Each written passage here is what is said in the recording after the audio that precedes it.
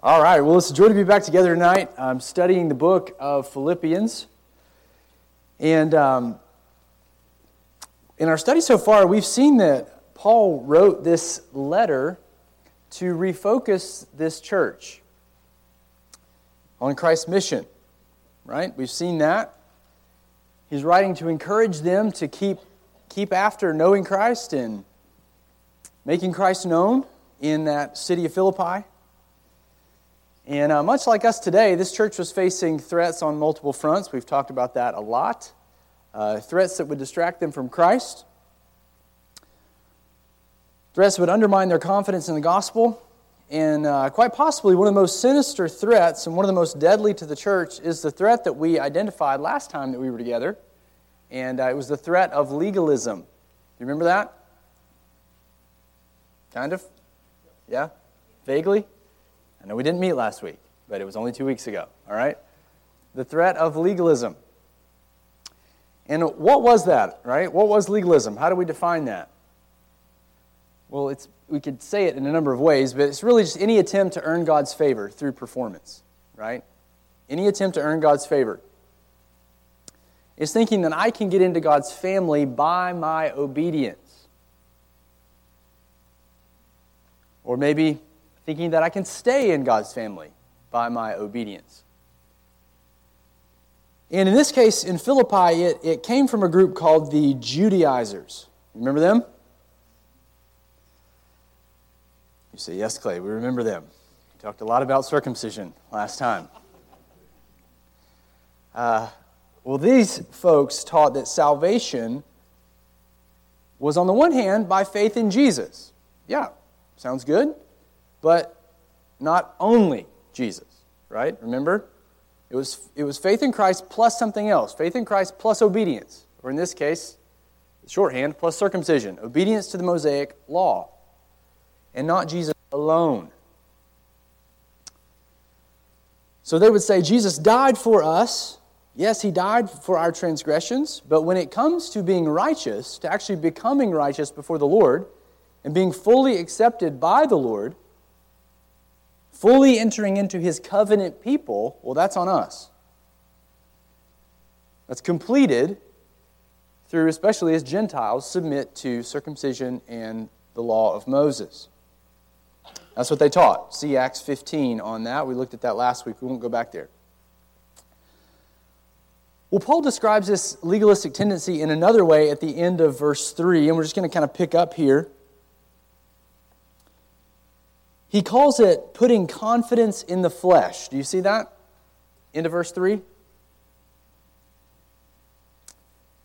He says, Christians, we don't put any confidence in the flesh. And what does he mean by that? The flesh. What is he talking about here? It's another way of referring to ourselves as humans. Okay? The flesh can have lots of different meanings in Scripture, so the context kind of has to determine what Paul's saying here. And the flesh in this context is talking about our another way of referring to ourselves as humans. So Paul's talking about a self-reliance. Okay? A self-reliance. Trusting in ourselves in one way or another. Or we might say it's measuring our value by something that we've done. It's getting our identity wrapped up in some human achievement. Bragging about that achievement when we get it. Or envying others who get it when we wish we had it.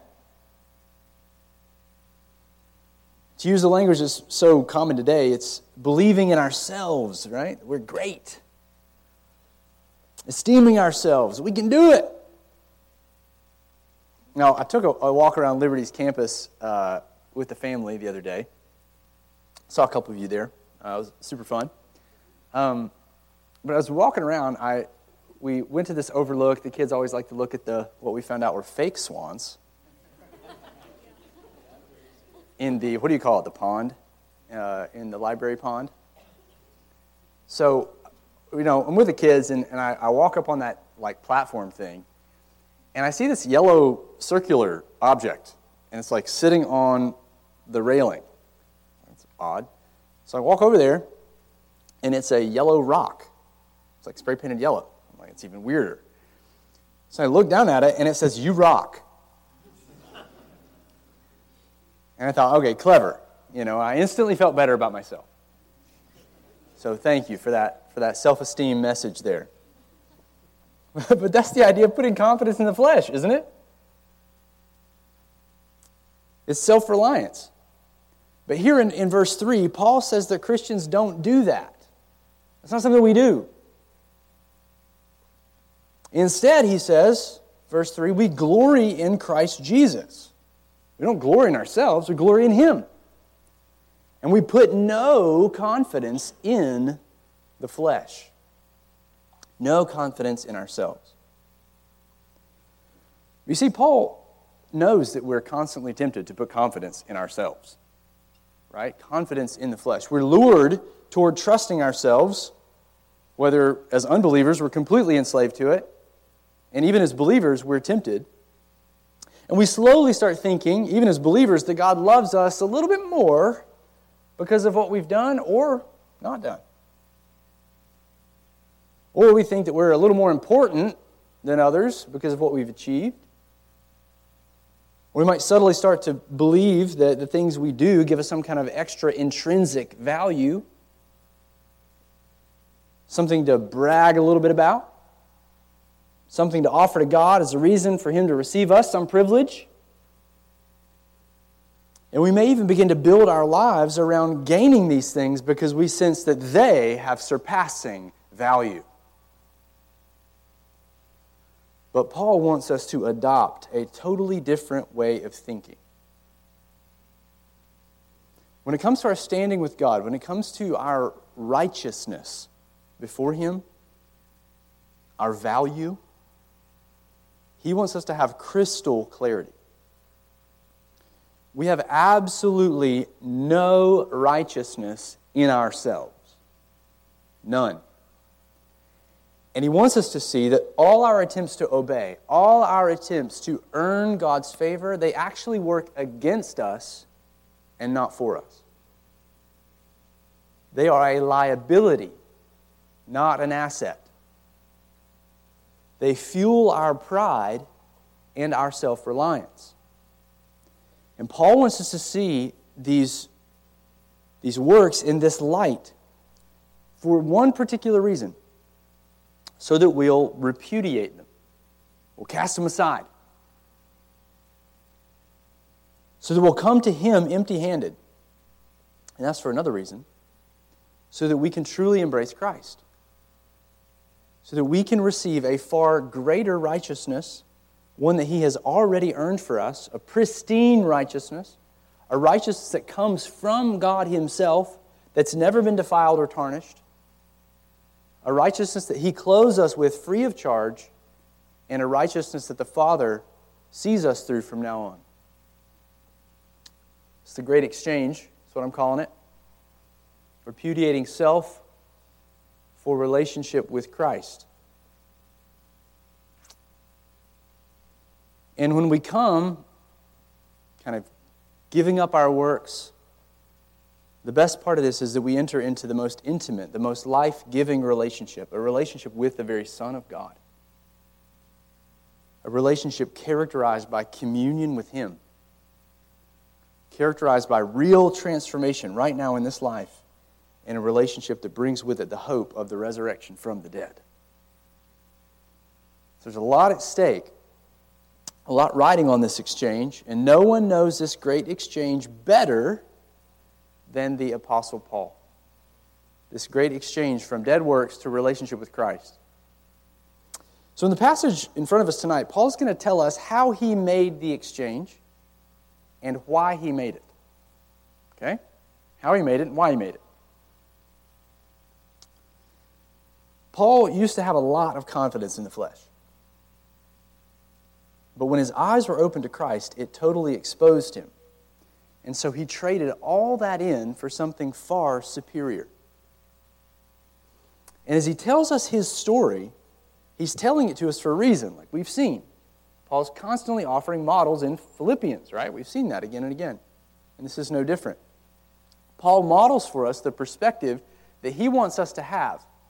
The perspective that will fuel our joy in Christ. Remember back in verse 1, rejoice in the Lord. This perspective is going to fuel that joy. This perspective is also going to keep us safe from those temptations of legalism. Verse 2, remember the beware of the dogs, beware of these.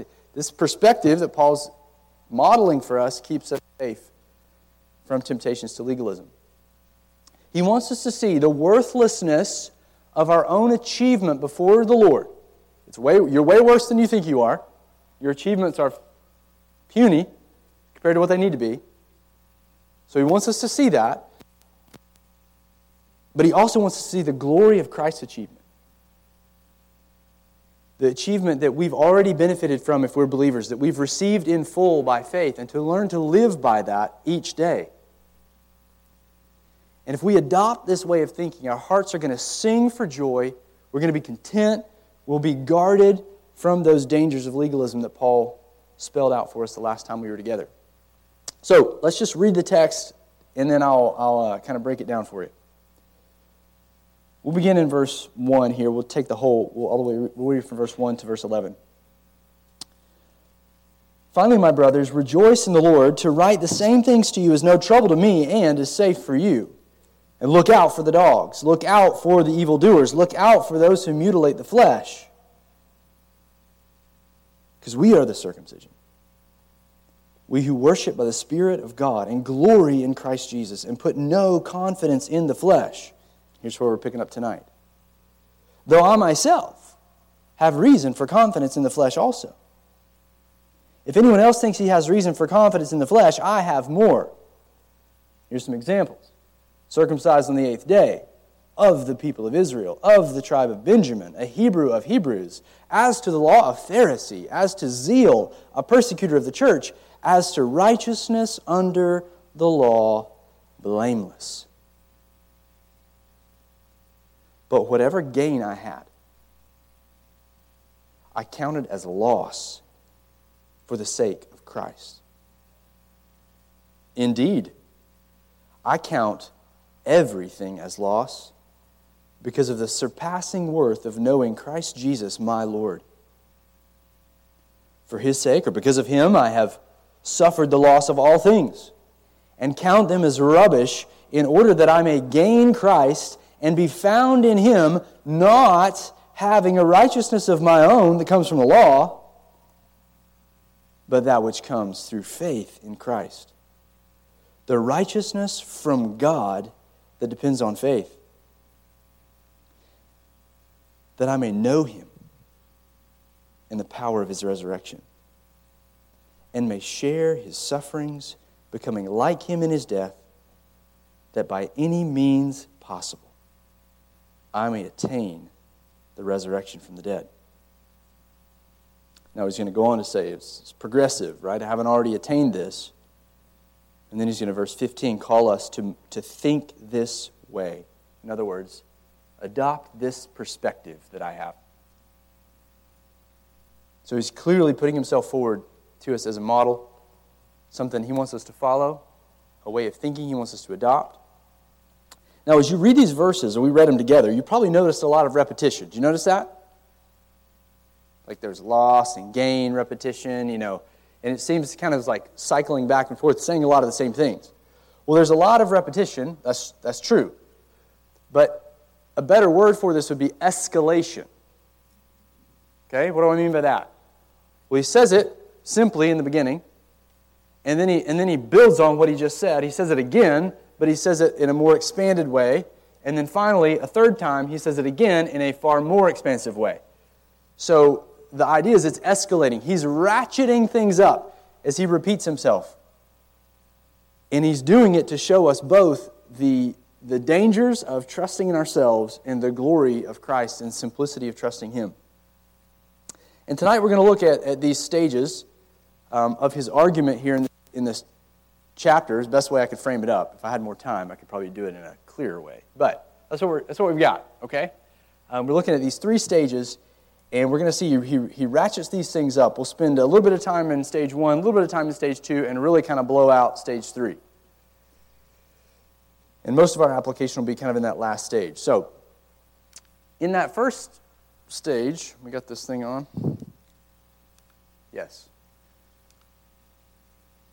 In this first stage, beginning in verse 4, Paul lists out his former privileges in Judaism, and then he says that now, in light of Christ, he's seen these gains for what they really are, as losses, he says. So we could say it like this. In this first stage of his argument, he has reckoned his former gains in Judaism as losses compared to Christ. Okay? He's kind of calculated what he once thought was a gain, like in the gain column, an asset. All of these things he listed out, he thought those were gains, but he now sees them as a loss, as a deficit, compared to Christ, or because of Christ.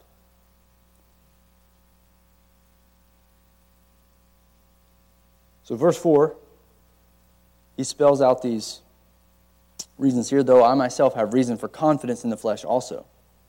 If anyone else thinks he has reason for confidence in the flesh, I have more. Circumcised on the 8th day, people of Israel, and he goes on to list some of those. But, he says in verse 7, whatever gain I had, I counted as loss for the sake of Christ. So he's reckoning these former gains as losses. And he starts this first stage with a pretty dramatic buildup, right? It's almost shocking. Because he just said, in verse 3, that Christians don't do what he just did. Right? Christians don't boast in the flesh. Then he goes on to boast in his former privileges and achievements in Judaism. But why does he do that? What's going on?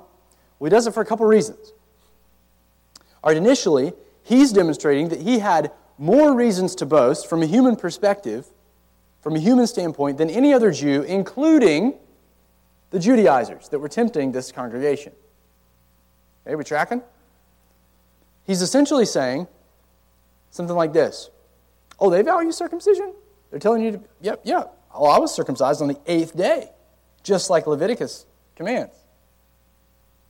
I'm an ethnic Israelite. Even more, I can trace my lineage to one of the most prestigious tribes, the tribe of Benjamin. In fact, I am pure-blooded. I'm top-of-the-line Hebrew, a Hebrew of Hebrews.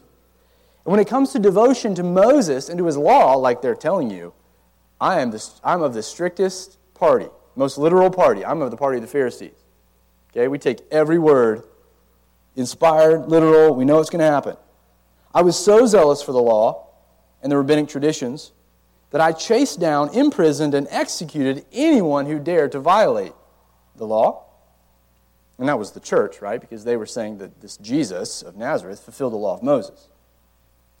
And in summary statement, I was blameless according to the law of Moses.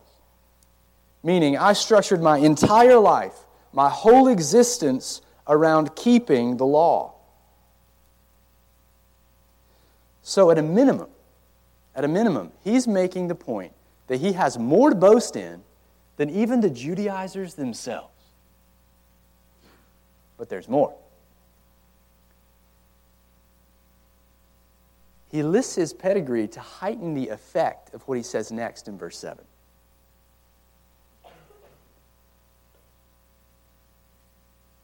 He says, verse 7, but whatever gain I had. He grabs all of those things he said in one little clause here. Whatever gain I had, I counted as loss. It's like Paul just took us on a tour through his executive office as this business tycoon, right?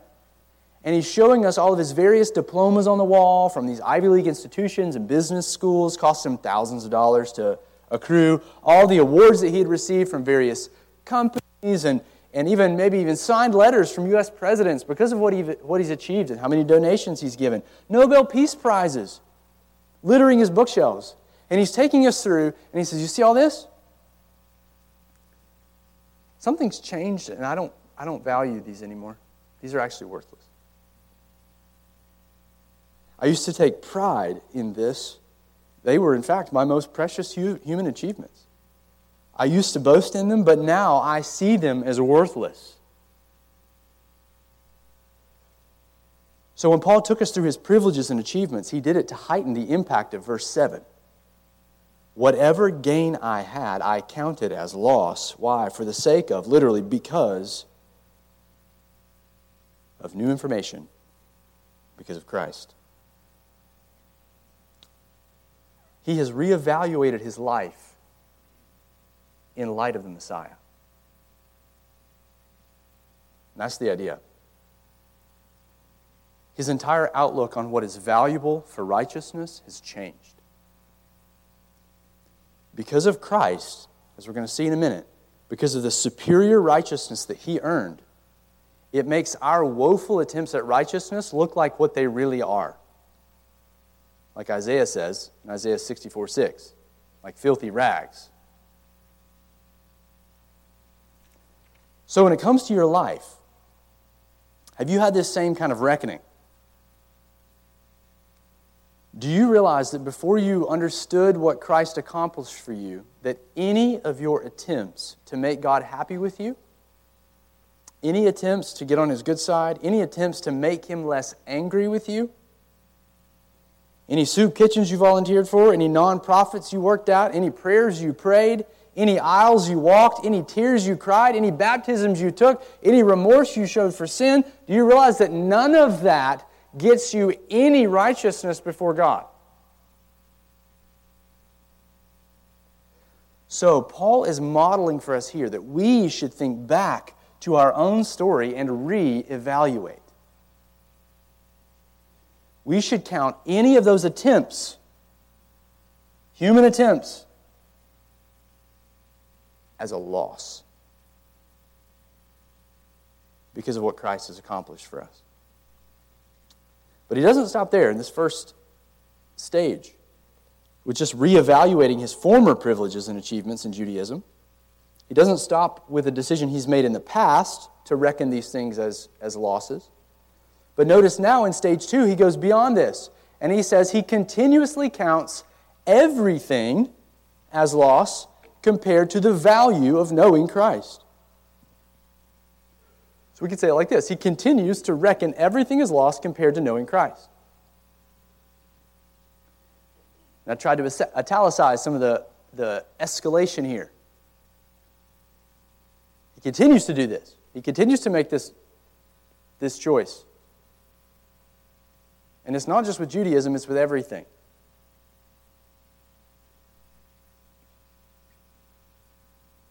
And you see this transition. He draws attention to it in verse 8.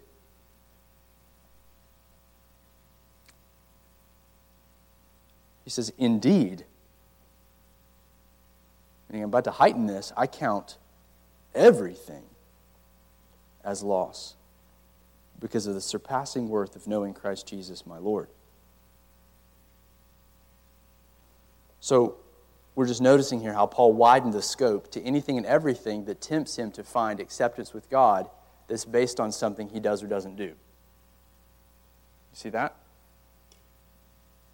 It's not just Judaism in his past. It's anything and everything that tempts him to find acceptance with God based on something he's done or hasn't done in the present. Anything that tempts him to boast in himself or to try to accrue righteousness before God or to get God to love him a little bit more. Anything he's tempted to identify himself with that's apart from Christ, he says it's everything is counted as loss. He's ratcheting things up. And notice also the change in the verb tense. Did you catch that? Back in verse 7, it's past time. It says he counted. And now here in verse 8, it's present. He counts. Or continues to count. What's the significance? Why does Paul change tense form here? Paul implies that this is a daily counting, a daily choice for him, a choice that must be reinforced every morning.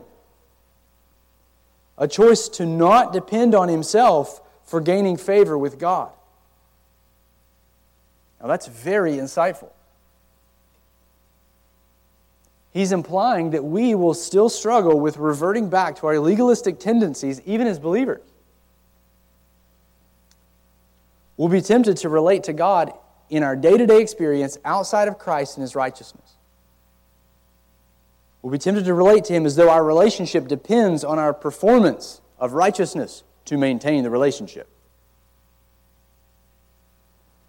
So we've got to reinforce to ourselves that we are secure in Christ, as we're going to see in a moment, and that our obedience or even disobedience doesn't alter our standing before the Lord.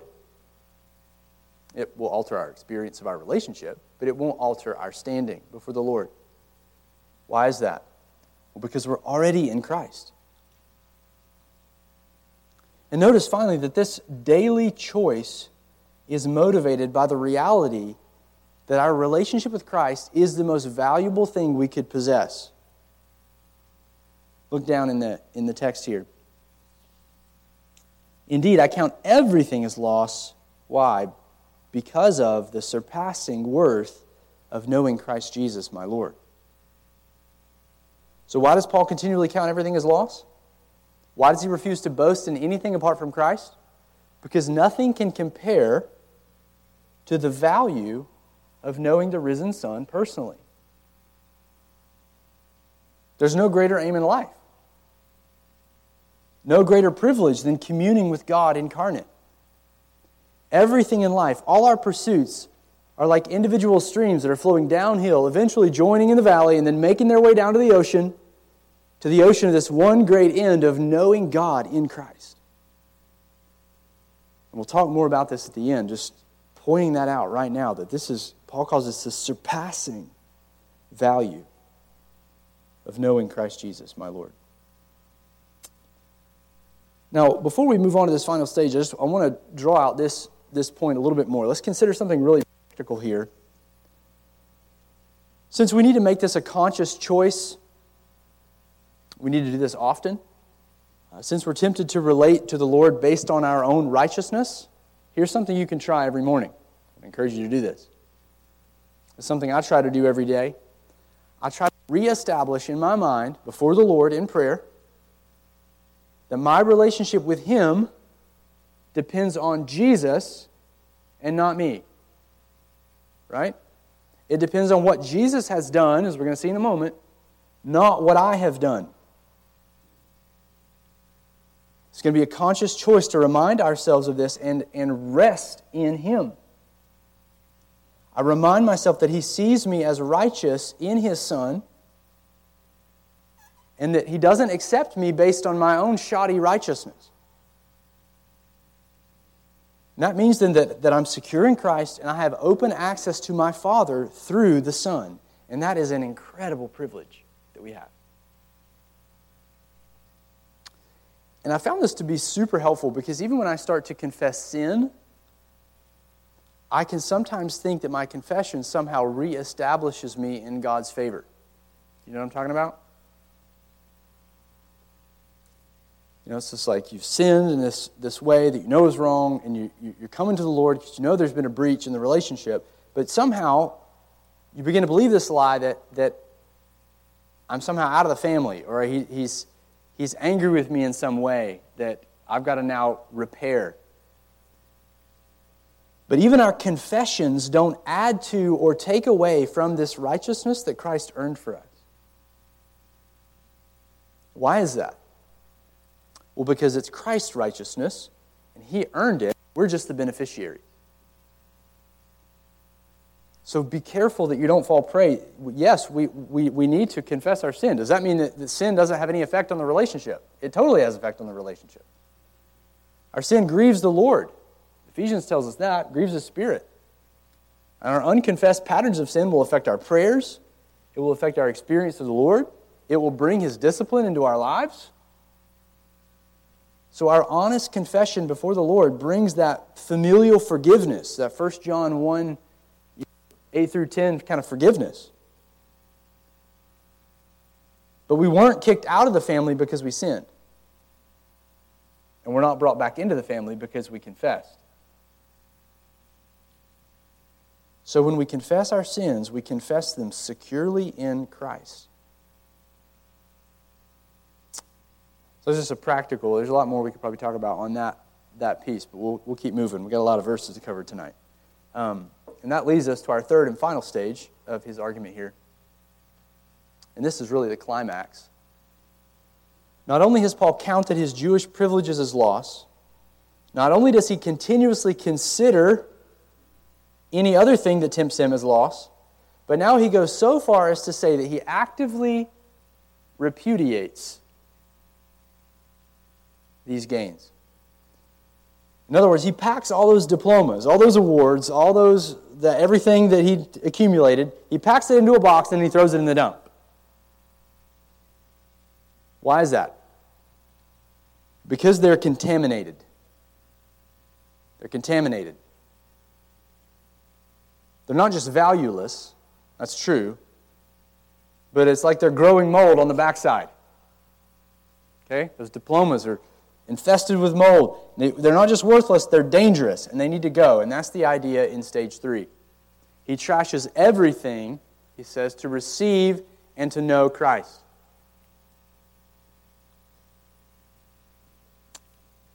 The end of verse 8. For his sake, or literally, because of whom I have suffered the loss of all things and count them as rubbish, in order that I may gain Christ and be found in him, not having a righteousness of my own that comes from the law, but that which comes through faith in Christ, the righteousness from God that depends on faith. He keeps going. This is clearly Paul's most expansive paragraph, where he goes into more detail with the concepts that he's already talked about. He's bringing his argument to like a climax here. And in this stage, we see why these human achievements, these self-righteous good works, are so dangerous. Because they keep people from Christ.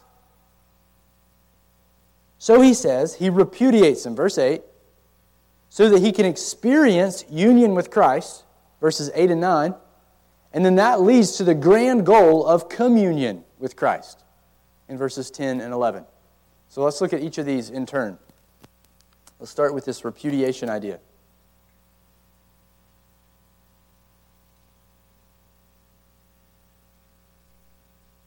Paul says here that he has suffered the loss of all things.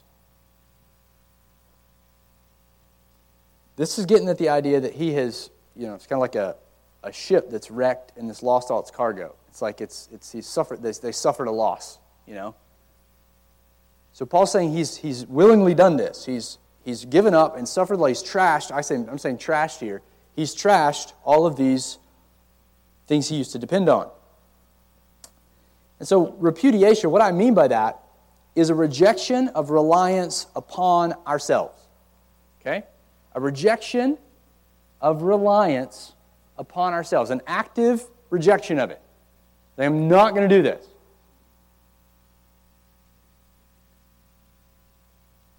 And so when Paul says that he suffered the loss of all things, he means that he is refusing to identify now with all his previous boasts, with his previous badges, with his medals of honor in Judaism. He's refusing to identify with that. And it's like the captain of a ship that's filled with precious cargo, and he sees their value, and he's kind of proud of it, until he realizes the ship is sinking. All of a sudden, with that new information, what happens to the cargo? Is it valuable anymore? It's not. What has to happen to it? It's got to be tossed. The valuable cargo has become a danger. It's an extra weight. It could cause them to drown faster, so it's got to go. And that's the idea here. Our good works outside of Christ cannot be trusted. They can't be relied upon for anything, and in fact, they are leading us to the bottom of the ocean of God's judgment. And in fact, because of this realization, he's willing to lose them. He says he counts them as rubbish, right? That's a nice way of saying it. This is kind of a vulgar expression, just like we saw earlier about him calling them dogs and evildoers and mutilators. He's saying all these badges, all these things that these Judaizers boast in, that Paul used to boast in, they're like garbage. They're not worth saving. They are contaminated. They belong on the compost pile. That is quite a statement from a former Pharisee. But why is he so passionate? Well, because he knows that you can't depend on your works in any sense and experience the great blessing of union with Christ. Dependence on yourself is like a poison.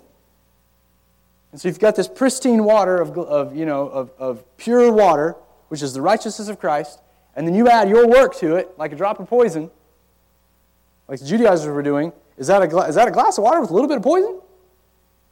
No, it's a glass of what? Poison.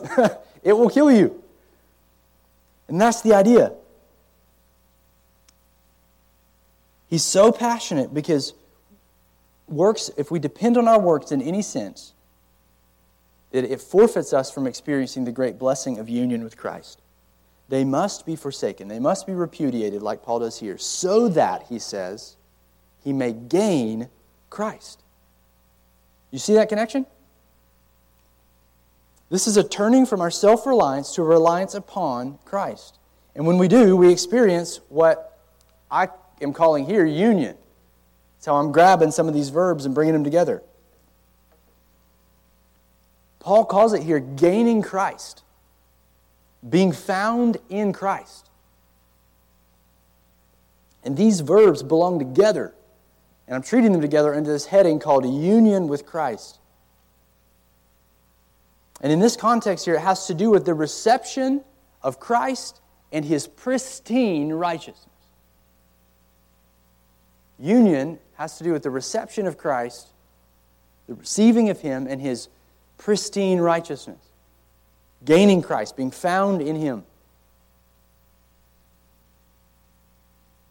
And repudiation has to come first, because when our hands are empty, when we've let go of our false hopes and our defiled attempts to be righteous, we can now embrace Christ and receive all His perfect righteousness. And you'll notice that Paul goes on in this verse to really spread out the details of this righteousness. He wants us to understand it. He does not want us to miss the glory of what we've received. So let's look at this. He describes it in a number of ways here. Notice initially he tells us what it's not.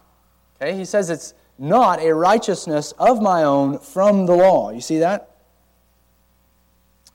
Literally, it's not a me righteousness. It's not a righteousness that comes from my obedience to the law. That righteousness is contaminated. And it's contaminated even from someone as zealous as Paul, who could say that according to the law he was blameless. It's contaminated. The righteousness that we possess is of a far different and much more glorious quality. So where does it come from? Well, it's not from the law, but instead it is from God. Do you see that in the text? It's a righteousness from God. Verse 9. Paul is saying the origin of our righteousness is divine and not human. It comes from God, not the law. It's His very righteousness, again, of a far superior quality than our own contaminated efforts. But how does this righteousness come from God to sinful men when we did not earn it in any sense? How can He just give it to an unrighteous people so freely? Well, that would make God unjust. But Paul tells us in the next phrase, and I'm translating it literally, he says it's through the faith of Christ. Okay? Your translations probably say through faith in Christ, right? I think most English versions have that. I think there's 2 English versions that translate it the way I'm about to tell you. Now, hang with me here. That's a legitimate translation, the way your translation has it, through faith in Christ. But I think it's better in this context. I think it's slightly more natural, even grammatically, to translate this as through the faithfulness of Christ. Through the faithfulness of Christ. Now, to be fair, this phrase can go either way. And I think Paul's accenting here Christ's faithfulness to the covenant. Now, why would I say that? Why am I spelling that out here? Because there is tremendous encouragement in this little phrase. The reason God can freely give us His very own pristine righteousness is because Jesus of Nazareth, 2,000 years ago, earned it for us. This is the glory of the gospel. He was the one and only, completely faithful covenant partner. Adam failed, Noah failed, Abraham failed, Israel failed, the Davidic kings failed. None of these covenant partners fully secured the blessings of the covenant by their obedience, by their faithfulness. None of them could reverse the curse and bring God's blessing back to the nations. They couldn't do that because they weren't representatively faithful. But Jesus did. His perfect life, His life of immaculate faithfulness, earned what we could not earn. He was the truly obedient human. And He lived on our behalf. And that's not all. He was also faithful unto death.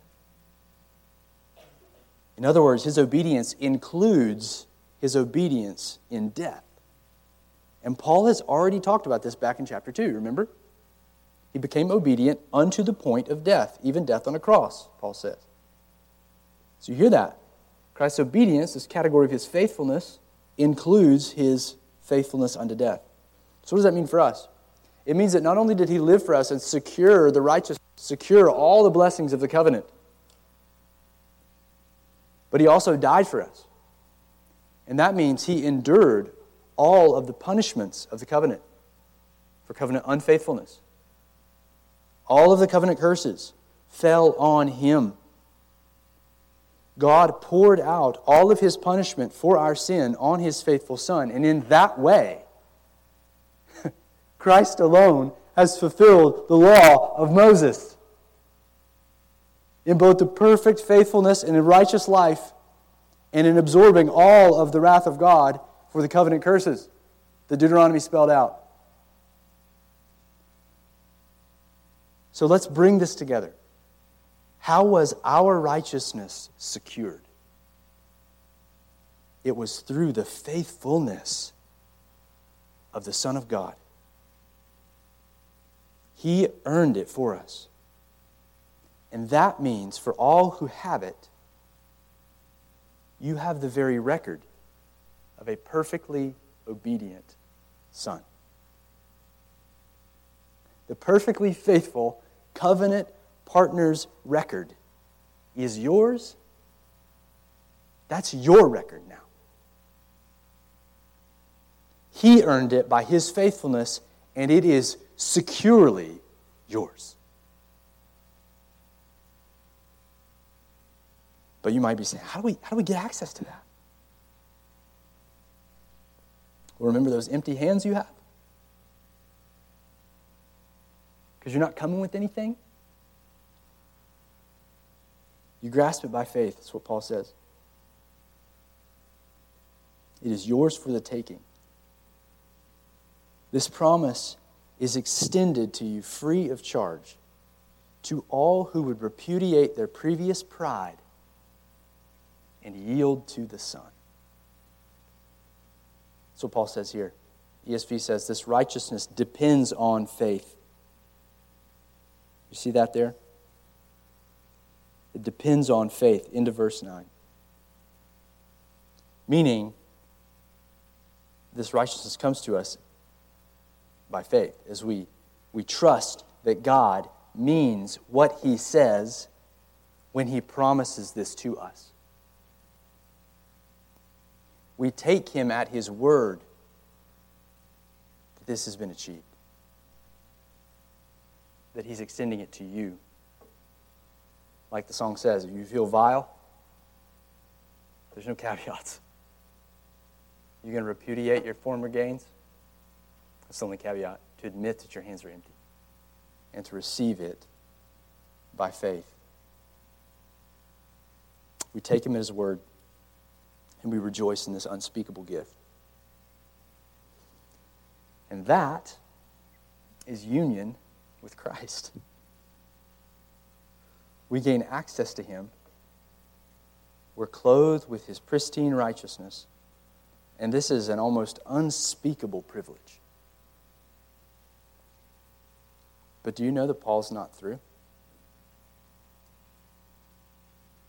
Union with Christ is the foundation to another unspeakable privilege.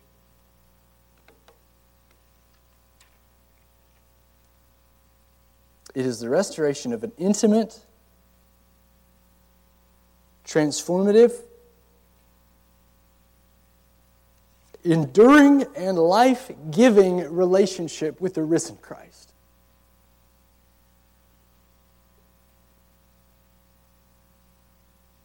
He wants us to know him and to be changed now.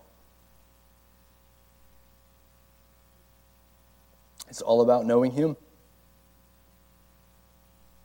That is the grand goal of everything. Being rescued to know him. So we call it communion. Paul's heartbeat, the mission of his life, was not to plant churches. He's in jail. Sorry, this hit me hard this week.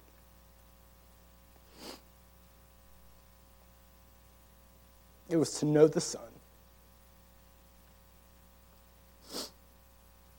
That was it. It reminded me of a story that I heard from J.I. Packer, who interviewed Martin Lloyd-Jones at the end of his life, and I'm probably going to get the details wrong. But he asked Martin Lloyd-Jones, great preacher, author, did so many things. End of his life, something had happened to him, and he couldn't do any of the ministry anymore. He was just kind of shut in his hospital room or whatever. Packer comes in, he's like, is this not hard? Are you not depressed that you can't do your ministry anymore? And he said he didn't even hesitate. And he's like, no, why would I be depressed? That's not the point of my life. The point of my life is to know Christ. And I'm knowing him now.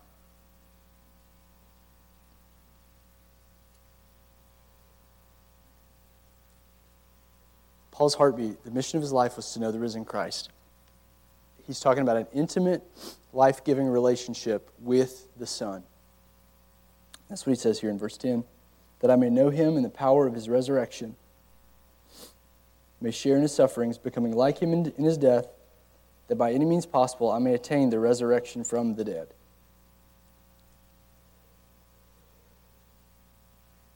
So that's what he means initially when he says that the goal is to know him. That's where he starts. You see that? The goal is to know him. He says other things, but he starts with him. His goal is to know Jesus, pure and simple. Not to know about him, although that is crucial.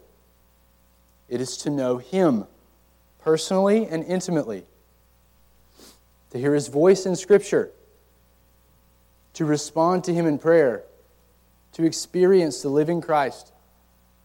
Sometimes we feel his presence with unspeakable joy. Most of the time we don't. But he is there with you nonetheless.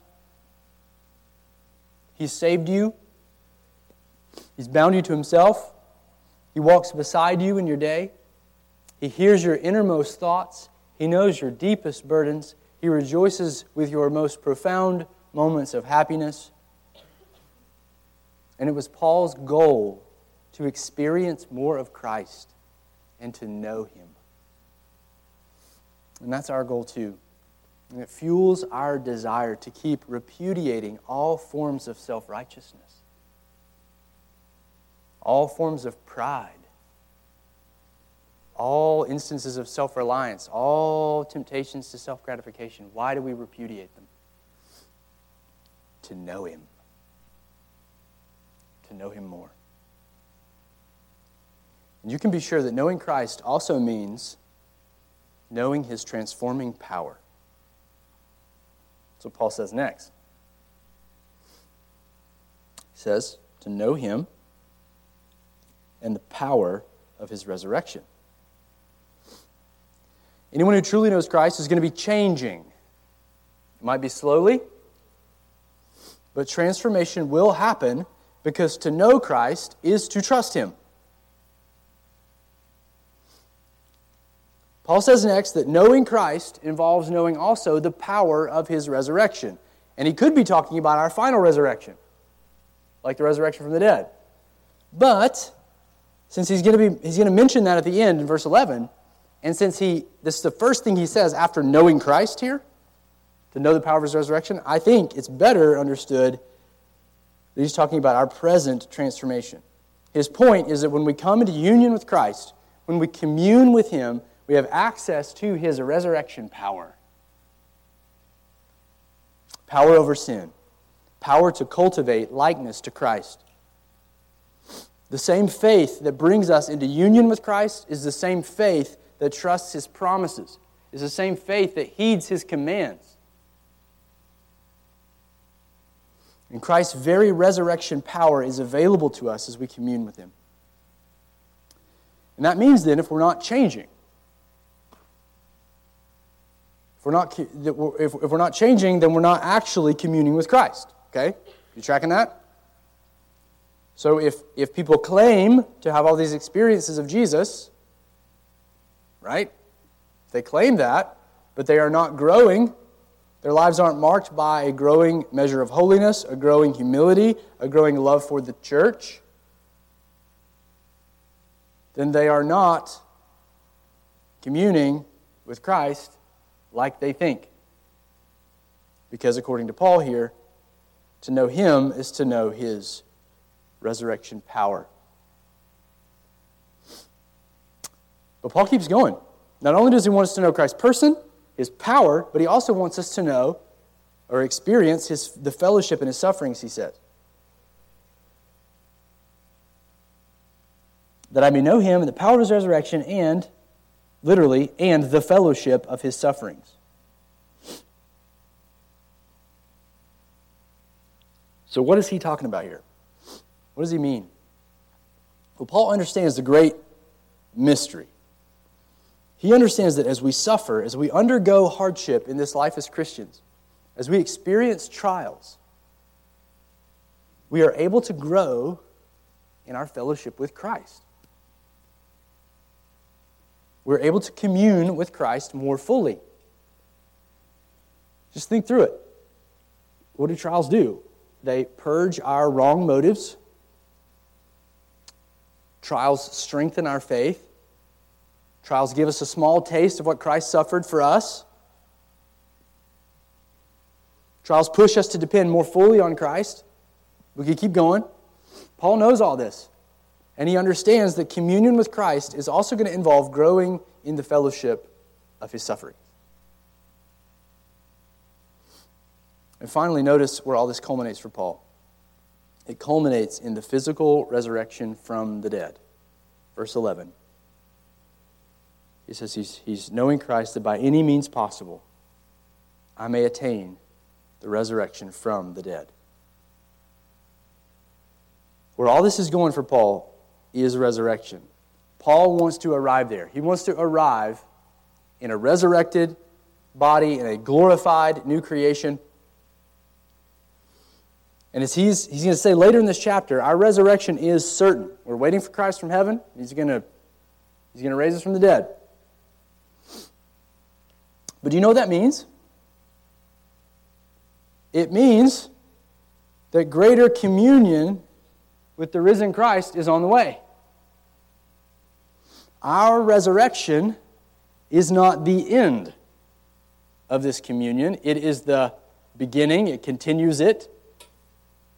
Our resurrection is the beginning of a new existence in a new creation with a new capacity for relationship with Jesus and with his people. And that's where Paul ends this passage. That's where he's headed.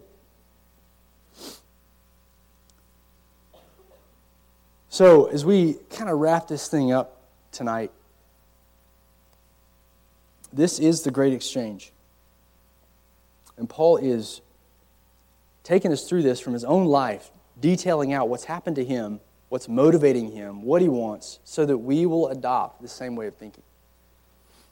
We're going to work out more of these implications next time, because he's going to talk about how we pursue this mindset in the next paragraph. But I want to end tonight just asking the question, has this great exchange happened for you? Have you truly repudiated your own good works? Have you forsaken your own attempts to be made right with God? Or is that how your relationship with Him, that's what your relationship with Him is based on, is your attempts? Because you can't have both. And tonight, Christ has made Himself crystal clear. He wants you to embrace Him and Him alone, and to taste that transforming reality of union with Him. Or maybe you're in the second category. I think we all are at some level, of needing to learn to relate to God on this basis alone. Maybe you started there, started out freely rejoicing in Christ, you heard the gospel, and came out of a life of sin or hypocrisy or whatever. It was super clear to you in that moment, but now you've drifted back into those legalistic tendencies of basing your relationship on your own performance. So if that's you, rest tonight. Yeah, we'll talk about obedience and all that stuff, but tonight, rest. Rest in the work of your Savior that He's already completed for you. You can't add to it or take away from it. God loves you because He's placed you in His Son. So in the weeks to come, we're going to talk more about this. And Paul's going to help us see that knowing Christ is progressive. It's never perfect in this life. We'll look more at that in the coming weeks. But for now, I just want you to behold the glory, like he said, the glory of Jesus. That's why Christians glory in Christ Jesus and put no confidence in the flesh. Amen? Let's pray.